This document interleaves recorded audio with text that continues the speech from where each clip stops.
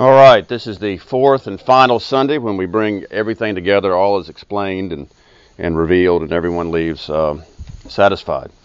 Um, and I certainly appreciate it, and it's been fun. And this is, I look upon us who attend and participate in this class as the wheat, and those outside the chaff.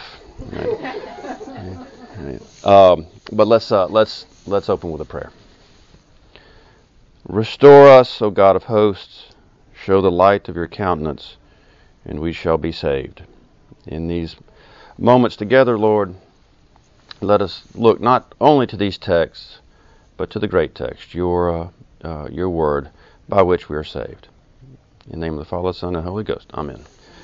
All right, this is the final installment of this class, and just a quick recap, because I know people have been in and out a little bit. This is a class about crime stories. And the reason why we're having a class about crime stories is because crime fiction illuminates and counterpoints the gospel.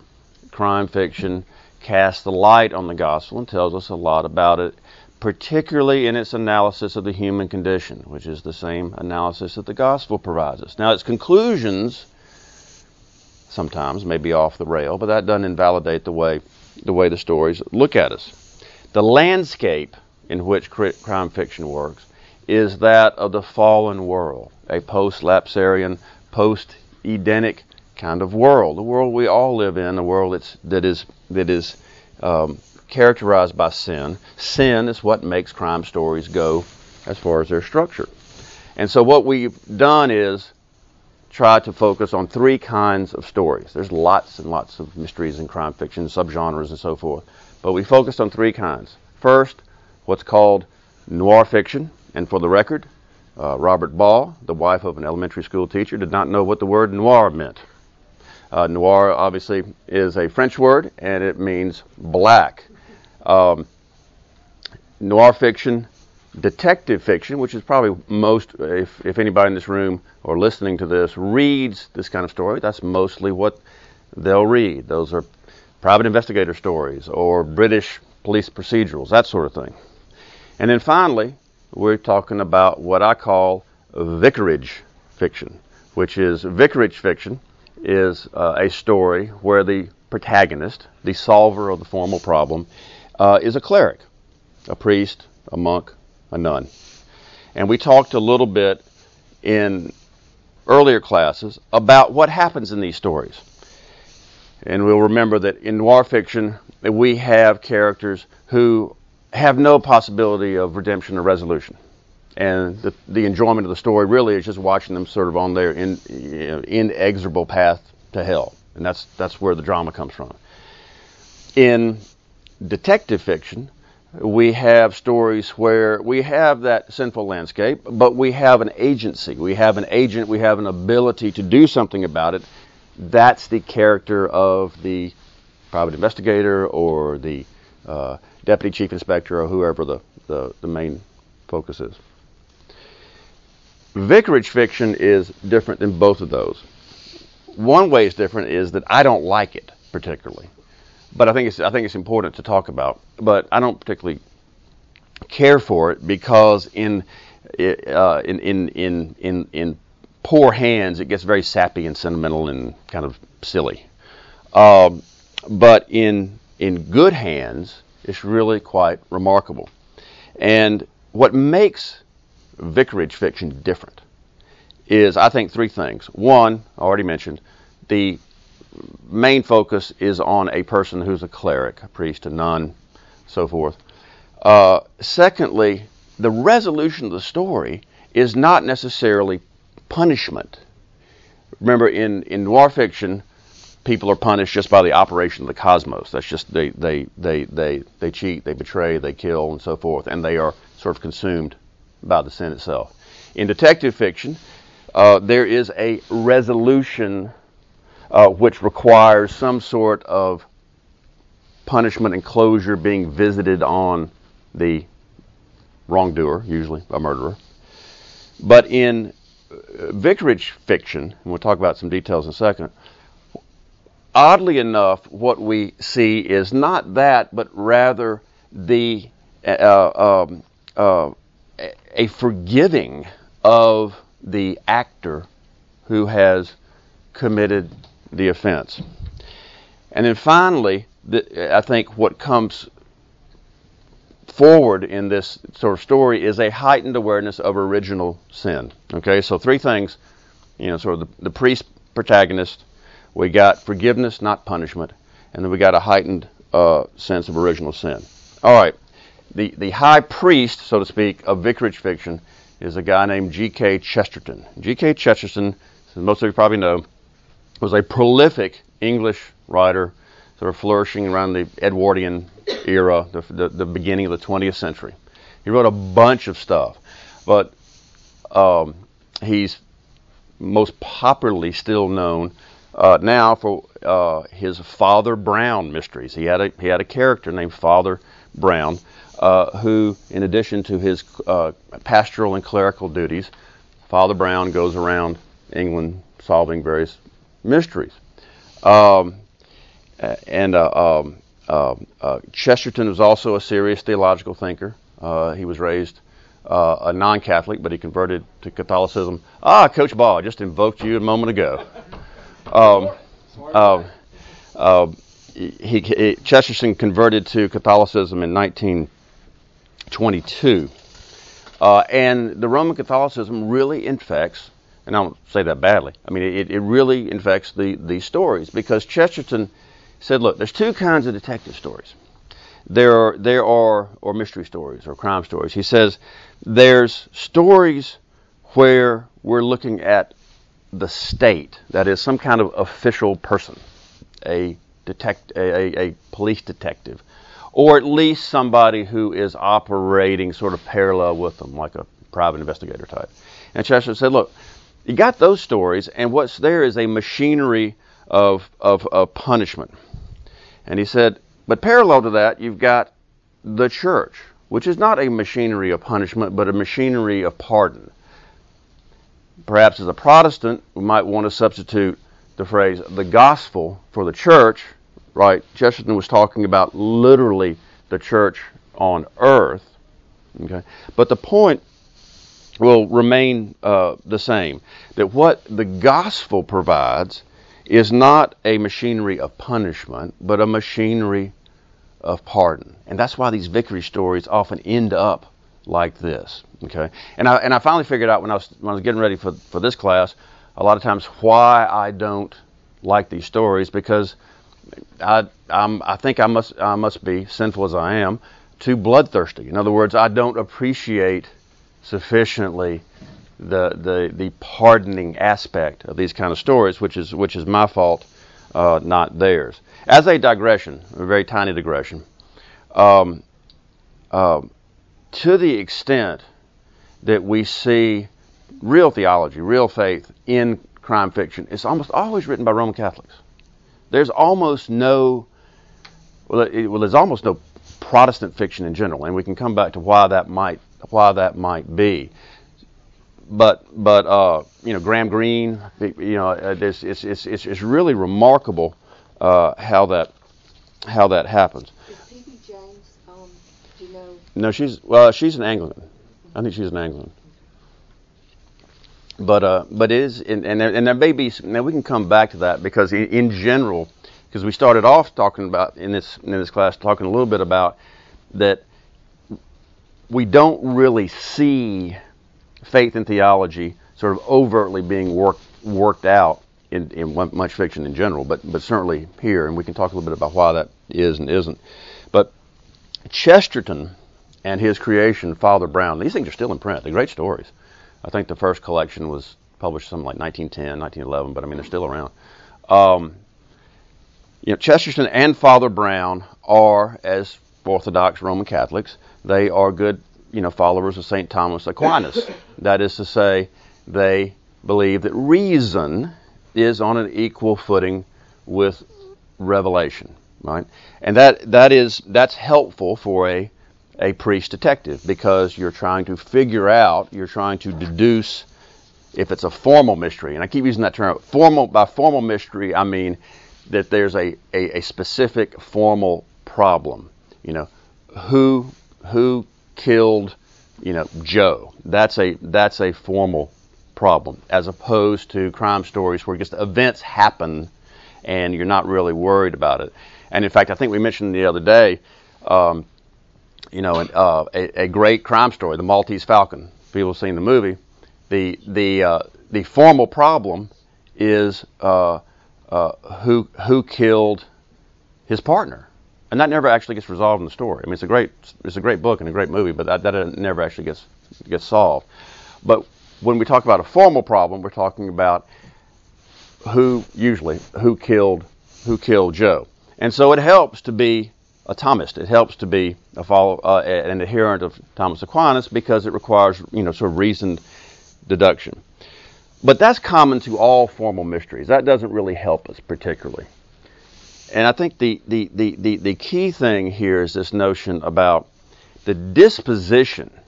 Okay, the deduction is the same in the secular versus vicarage fiction.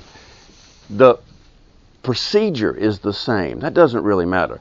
What distinguishes it is the ultimate disposition. What is going to happen to the guy who killed Joe once he's identified, once he's apprehended? Is he going to be apprehended at all, or do we simply have the knowledge of the identity? That actually happens in a couple of well, it actually happens in one I know of,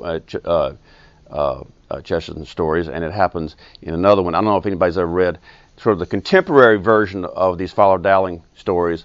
Father Brown stories, are a guy named Father Dowling, who has a Catholic parish outside of Chicago in Illinois. It's written by a guy named Ralph McInerney, who's a professor of English at Notre Dame. But in a couple of those stories, the protagonist, whether it's Brown in that series or Dowling in a more contemporary series, they actually figure out, so to speak, who done it. Okay, but for various reasons, the protagonist decides not to involve the machinery of the state in the disposition. The murderer is confronted, but what Father Brown or Father Dowling really seem to be more interested in is not the state, and in a way, a little shockingly, not even particularly the victim, but rather the murderer himself. All other stories we've talked about, the interest has really been on somebody else, and ultimately on the reader, because we're all selfish. This is very selfish reading, and it's very good reading, but it's very selfish reading. And I've cited a couple of times to W.H. Auden, who of course is a British poet, and it was a great enthusiast of this kind of fiction, and he wrote the seminal essay on this stuff called The Guilty Vicarage, about detective fiction. And I think I've got a quote in there when he goes on at some length about Father Brown and makes this point that really what he's doing is he is acting and working for the sake of the murderer, who can save his soul if he will confess and repent. And that he doesn't really work like the detective chief inspector. He doesn't really work like a private investigator, but rather he does something that is theologically radical. That is, he subjectively imagines himself to be the murderer, which is a very cool concept, because that kind of reimagining of oneself as an ultimate and visible sinner is a powerful gospel point. That is usually what we deny. Remember how we talked about when we talk about noir fiction? Nobody in the room is going to admit that they're Frank or Cora. Okay. But in fact, we are. And what is I think theologically and in terms of the gospel, what's very powerful here is that although it seems a little silly, the settings of these things, like Father Dowling, I can't imagine that that many murders in this little town in Illinois. I mean, it just seems impossible. But so all this seems a little bit silly. But what he is doing is far more gory, is far more bloody, is far more destructive, self-destructive than any Sam Spade, tough guy, private eye kind of situation, because Father Brown or Father Dowling or any cleric who's the protagonist in these stories is actually reimagining and reconstructing himself as the murderer. Okay? And what that entails, of course, is obliteration of the self that we're also fascinated with. At least I'm fascinated with myself, right? And I imagine that most of you, in your more candid moments, will admit that you're very fascinated with your own self, right? So what we're talking about here is an obliteration of self. So Father Brown, Father Dowling, and this has given me a new appreciation of these stories. Now, when you read them, remember what we're talking about. We're not just talking about a story that happens to be set in an ecclesiastical setting. There's lots of murder mysteries about convents and nunneries and cathedrals and stuff. I think it's because all those are enclosed spaces, and that's a great setting for a classical mystery because you only got a few people and you only got a few things they can do. But no, what we're talking about here is where the actual problem solver himself or herself is clerical. And so really what these kind of stories are about is, instead of, remember we talked about the machinery of punishment versus the machinery of pardon. It's not about punishment, but it's about restoration. Okay? Not about punishment. It's about restoration, about restoring. And Auden, I have another quote there from him about restoring us to Eden.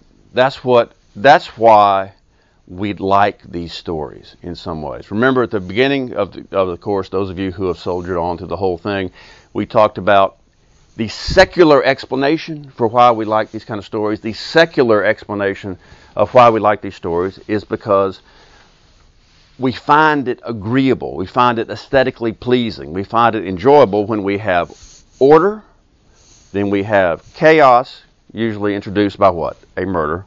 And then we have the restoration of order, and that we find the restoration of order enjoyable, pleasing, fun. And that's probably true. I mean, just as a storytelling, we probably do like that. But what we're really seeing and what we're really feeling when we're informed by the gospel is, first, a sinful landscape. That's all chaos is the introduction of sin, and its wage is death. Okay? And then something being done about that. And of course, the gospel point is that something has been done about that already. So what we are appreciative of now is that we are, or can be, restored to that right relationship with God which we had before the fall. Okay? So when we're reading these things, let's don't overread it, but let's keep in mind what this is really about. It's about restoration. And that's what Auden is talking about here. And when he says fantasy, that's not a misspelling. I think that's how in England one used to spell, maybe still does spell fantasy. And he's not talking about fantasy in the sense of made up. He's talking about the sense of a projection or a desired thing out there. Is that when he's talking about the reader, he's saying, well, what I'm doing is I want to be restored to the Garden of Eden, to a state of innocence where he, the reader, may know love as love and not as the law. That is exactly what vicarage fiction does. Father Brown or Father Dowling, when they're out, toddling around doing their thing, they are in a mode of knowing love as love and not as law. That's why they can obliterate themselves and identify with the bad guy, identify with the murderer, no matter how heinous he or she is, because they understand that we are all heinous. They understand that we are all equally as sinful as the murderer. The problem is the murderer has disrupted society and has offended the community because he or she has acted out. He's actually done the thing that resides in all of our hearts. And there's an ethical difference, right? There's an ethical problem. But that's not a gospel. That's not a gospel kind of problem. And then the lectionary for today, actually, because when I do these things, I always check the lectionary because it's amazing. Oftentimes, God's word is better than mine. And the lectionary actually has it, I think, right today. We have part of Psalm 80. We have a short, famous passage from Micah. And then we have several verses from the 10th chapter of Hebrews. And in Psalm 80, in verses 1 through 7, we see a plea from Israel for restoration. Restore us, O God, let your face shine, that we may be saved. And that's repeated throughout the psalm because the nation is saying that God has basically shut them out and shut them off. So, and we can see this throughout the Old Testament, that there is this notion of loss, and in particularly a lost kingdom. And obviously the biggest lost kingdom was our entire existence, the Edenic state, when we had a right relationship with God. That's why stories, I think, of restoration, right? And we see this all the time. Lord of the Rings, all kinds of stories. The whole plot line is getting the right guy back in the right place. And that's one reason why restoration stories are so powerful, because it's not just because they're good narratives, which a lot of them are, but it's because it reflects even if we haven't really thought about it that much, even to a non-believer, it reflects this notion, which can even come out of general revelation, if not just specific revelation like this, that we are strangers, exiles, that there's a kingdom that's been lost, and that there is a missing ruler, that there is a missing king. So we see that all through the Old Testament, and then we also see in Micah here this prophecy about Bethlehem, which is why, of course, it gets read during Advent. But what is it? It's a prophecy about one who is to be ruler in Israel, whose coming forth is from of old, from ancient days. And there's nothing more ancient than Eden. There is nothing more ancient than the condition in which we were in that right relationship with God before the fall. And then in Hebrews, the writer of the letter of the Hebrews is at great pains to, as we know, to point out that the old dispensation of repeated sacrifice is now gone, and that we have a new dispensation, that there has been a restoration. It doesn't feel like that always to us, right? Because we're in the already but not yet. We're not at Good Friday, and we're not at Easter morning. We're all living on Holy Saturday. It's already happened, and it's not yet happened. Okay, but the writer of the letter of the Hebrews is clear that old dispensation has in fact been done away with. That yearning for the kingdom, which God's people have had throughout time is now on a different order. That there is a kingdom that in verse 9 he does away with the first, talking about sacrifices and offerings, in order to establish the second. In other words, to establish God's will, God's kingdom, and God's rule here on earth. So this is a very bizarre kind of thing, really. This is a very odd kind of thing. And it's odd, I think, because it requires an understanding on behalf of the protagonist, of the people actually working in the story, of original sin, okay, and then a way out of original sin. And I don't want to get too far afield into original sin, but of course, in the Article 9, it's right there in the Book of Common Prayer. It's kind of in the back of the Book of Common Prayer, but it's there, and it is still Orthodox Anglican teaching, and it's in many ways an offensive teaching, but it's also a foundational precept for the atonement. That is how things actually work on the cross. But why is original sin so important for this kind of story, this kind of vicarage fiction? I think it's so important because when we read James M. Cain, when we read Dashiell Hammett, when we read either true noir stories or we read really hard-boiled, PI fiction that deals with those extremely dark themes, there is clearly a recognition of original sin. If Red Harvest, which we really haven't talked about that much, even though it's the name of this course, is not about original sin, I don't know what is. It's a private detective story that has one of the greatest short lines about violence I have ever read, which is, "I hit him with the door repeatedly." But that story is about original sin.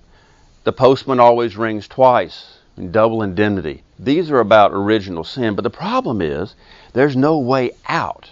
None of the characters in those stories can do anything but maybe kind of halfway recognize it if they have sufficient self-knowledge. But that's all there is. And then in just good old detective fiction, right? There's a recognition of original sin, but the detective, the private investigator, whoever the protagonist is really fighting a kind of a rearguard action. In other words, he's trying to identify the murderer and maybe trying to reconstitute the group or the society or the culture or the family or whatever that was injured. But it's always incomplete. It's always the restoration of the order at the end is never identical to the situation of order at the beginning. And in part, that's just a function of the story, because by definition, false things were going on at the beginning. Otherwise, there wouldn't be a problem, right? But for those kind of stories, it's never completely satisfying because it's never really fixed, right? It's never really done. Yes, the guy who killed Joe is identified and arrested and taken away, or Hercule Poirot reveals all in the drawing room or whatever. Okay, but the only thing that happens is, to use Chesterton's phrase, is the machinery of punishment. Right? You got the dinner party and the drawing room and the guys led away and so forth, all that kind of thing. But that's all that's happening. And then everybody just kind of disperses, and the story ends. Joe's still dead, right? He's still gone. He's still gone. And that's why we talked about a time or two ago how murder, and that's why murder, by the way, is the crime in all these stories, because murder is different than every other crime, because murder, remember, is the only crime that obliterates the victim. Almost any other crime the victim is still around, so there can be money paid or something. I mean, there's still a victim around. With murder, Joe's gone. Existence has ceased to be, and so that's why it's an offense against God, because it's an offense against the whole creation, against the community. So in noir fiction, people recognize original sin. They don't call it that, but it's pretty obvious on its face. In detective fiction, the engine of the story runs on original sin, but our hero can't do that much about it. He sure can't bring Joe back, and a lot of times the operation of the machinery of punishment is not that satisfying, and that's why a lot of times we see and enjoy stories where the protagonist is not merely the sleuth, but is also judge, jury, and executioner, right? And sort of Mike Hammer stories, those kinds of things, or that handout I gave out 2-3 weeks ago about the ghosts of Belfast, the one about the recovering IRA soldier who's really kind of hearing voices, and the voices make him go kill people he used to work for. So that's why we have sort of that strain, because we're trying to get around the problem that really the detective story ultimately doesn't do anything about original sin. It just kind of puts a Band-Aid on it. And then when we finally get to vicarage fiction, that the not only do we have a recognition of original sin, and not only do we see it's a reality, but the operative point is something's been done about it already. It's done. It's over. And that's why we get these bizarre stories where that at first read are really kind of unsatisfying, the way I found them unsatisfying, where the interest is not what happened to Joe or what happened to the other characters. The interest is really about the murderer.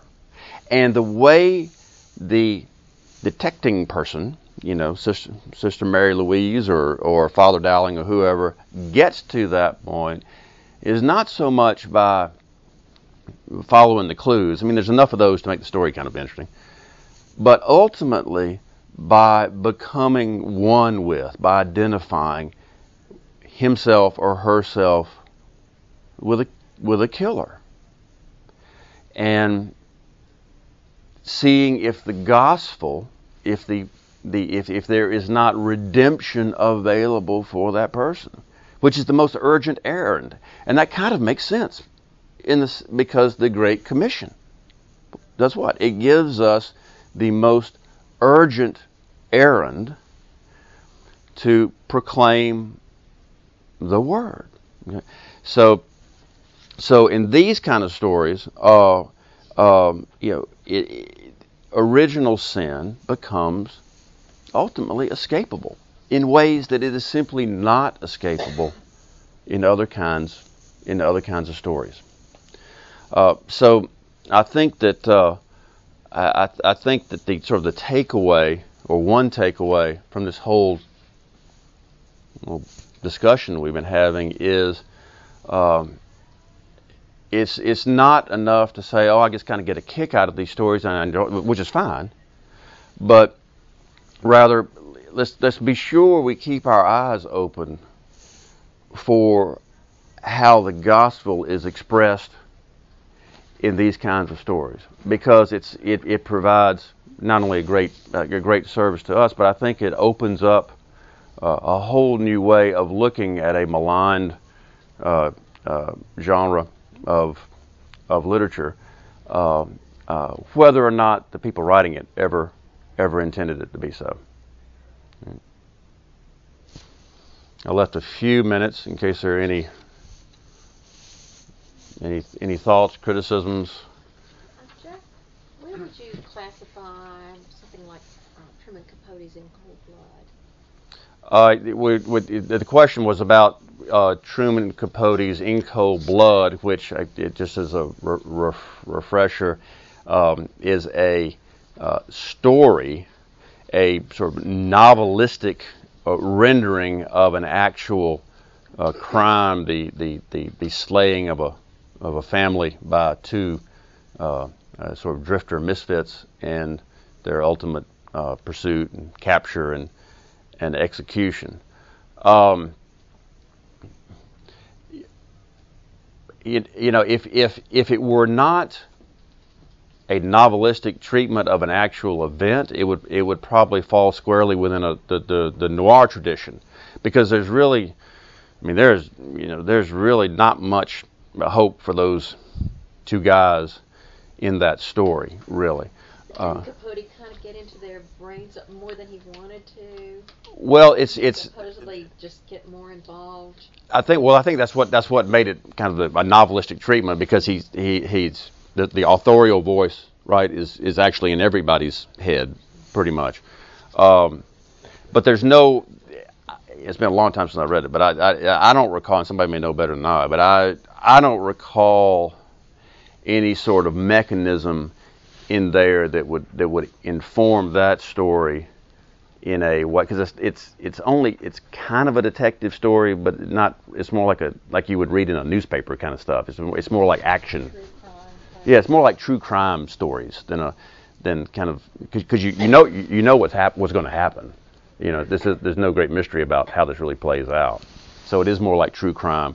I thought it was an account that it wouldn't be placed in the fiction category, or is it? I don't know where you find it in a bookstore. Actually, I don't know if it's true crime. Is that what it is? Is that what it is? So because it does reflect the events, but it also has this sort of novelistic rendering, because he's in people's heads and reconstituting conversations and so forth. So I think if you just picked it up and nobody told you anything about it and you just read it, it would feel like you're reading a novel, right? Yeah, Victor. I'm thinking about the dragon tattoo person, which is this increasing.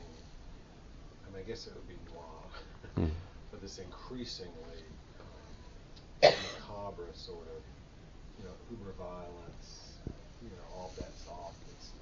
That seems to have really picked up here of late. Well, we could do a whole class on just Scandinavian crime fiction, right? which has gotten extremely popular once they got some good translators going and so forth. And yeah, Joe Nesbo is another one, and also somebody who's in that kind of. The way people are killed in Joe Nesbo's novels are very creative, and I think we could have a whole discussion, which unfortunately we just don't have time for, about the gospel and what's going on there in Scandinavian fiction, which in general, and there's some great people, if you haven't read it, do, but in general, it has a very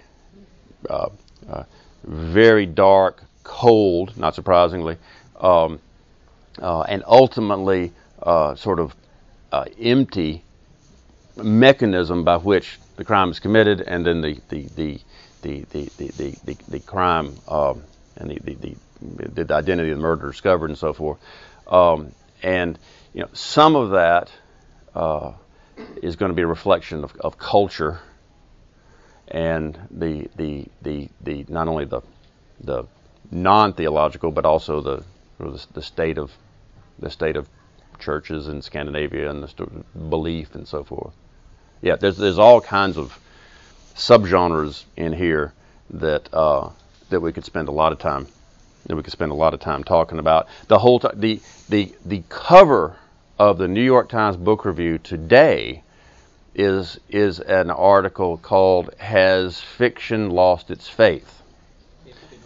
And the whole article is about not exactly this question, but a related one, which is 50, 60 years ago, you had people like Flannery O'Connor, Walker Percy, people whose fiction was fed by their faith in one sort or another, and they were very specific about this, very deliberate about this.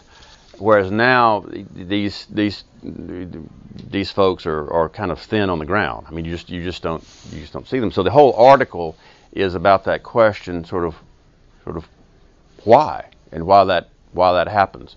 That's why I suggest people when people say, well, you're reading a story, that's not a Christian story. Well, that's not true. It doesn't, because the story reveals the gospel, and it doesn't really matter that the person who wrote it had no intention of doing that. The person who wrote it created the thing, and it's for us then to consume. And if the person who created the thing, in the course of creating a compelling story, lays out a landscape of sin and redemption, then that is susceptible to being a mirror for what the gospel tells us about ourselves. So, but it's a fascinating question to which I don't really have much of an answer as to why there are almost no Walker Percys walking around anymore. No, or very few. And it's a related question to the extent they're almost all Roman Catholics, almost all of them. There's not much of a Protestant fiction, right? I'm not sure what it would look like anyway. So these kinds of questions, I think, are very important as we read these kind of stories. Anything else? It's the resolution of Murder on the Orient Express, where there's so many people that have the desire to do the guy in, and that resolution is not necessarily the punishment, but Poirot comes to some kind of understanding, or basically, perhaps in that situation, was that the deceased was such an odious person that the offense against the state is, in essence, just overlooked. But I think that's got some interesting twists in it from the perspective of the murder, or that maybe we all have that in us as well. Maybe that's the closest that Christie comes to that kind of understanding, which is sort of like the vicarage resolution, but maybe not quite. Right. No, I think it's right. I mean, Agatha Christie obviously was a very formalist kind of mystery writer. I mean, you really, literally the body in the parlor, and then you figure out who done it, and that's the end of the story. But you're right. Even she had some ambiguity. Most crime fiction now sort of does end in some ambiguity. Certainly not all of it, but most of it ambiguous, either from the resolution of the problem, or if not that, ambiguous from where does everybody sort of stand now. And I think that's because that's the way, sort of in a postmodern, post-Christendom world, that's the way the culture teaches us. The culture teaches us that life is ambiguous. The gospel doesn't, but the culture does. All right, I think we're probably about out of time, so go forth to love and serve the Lord.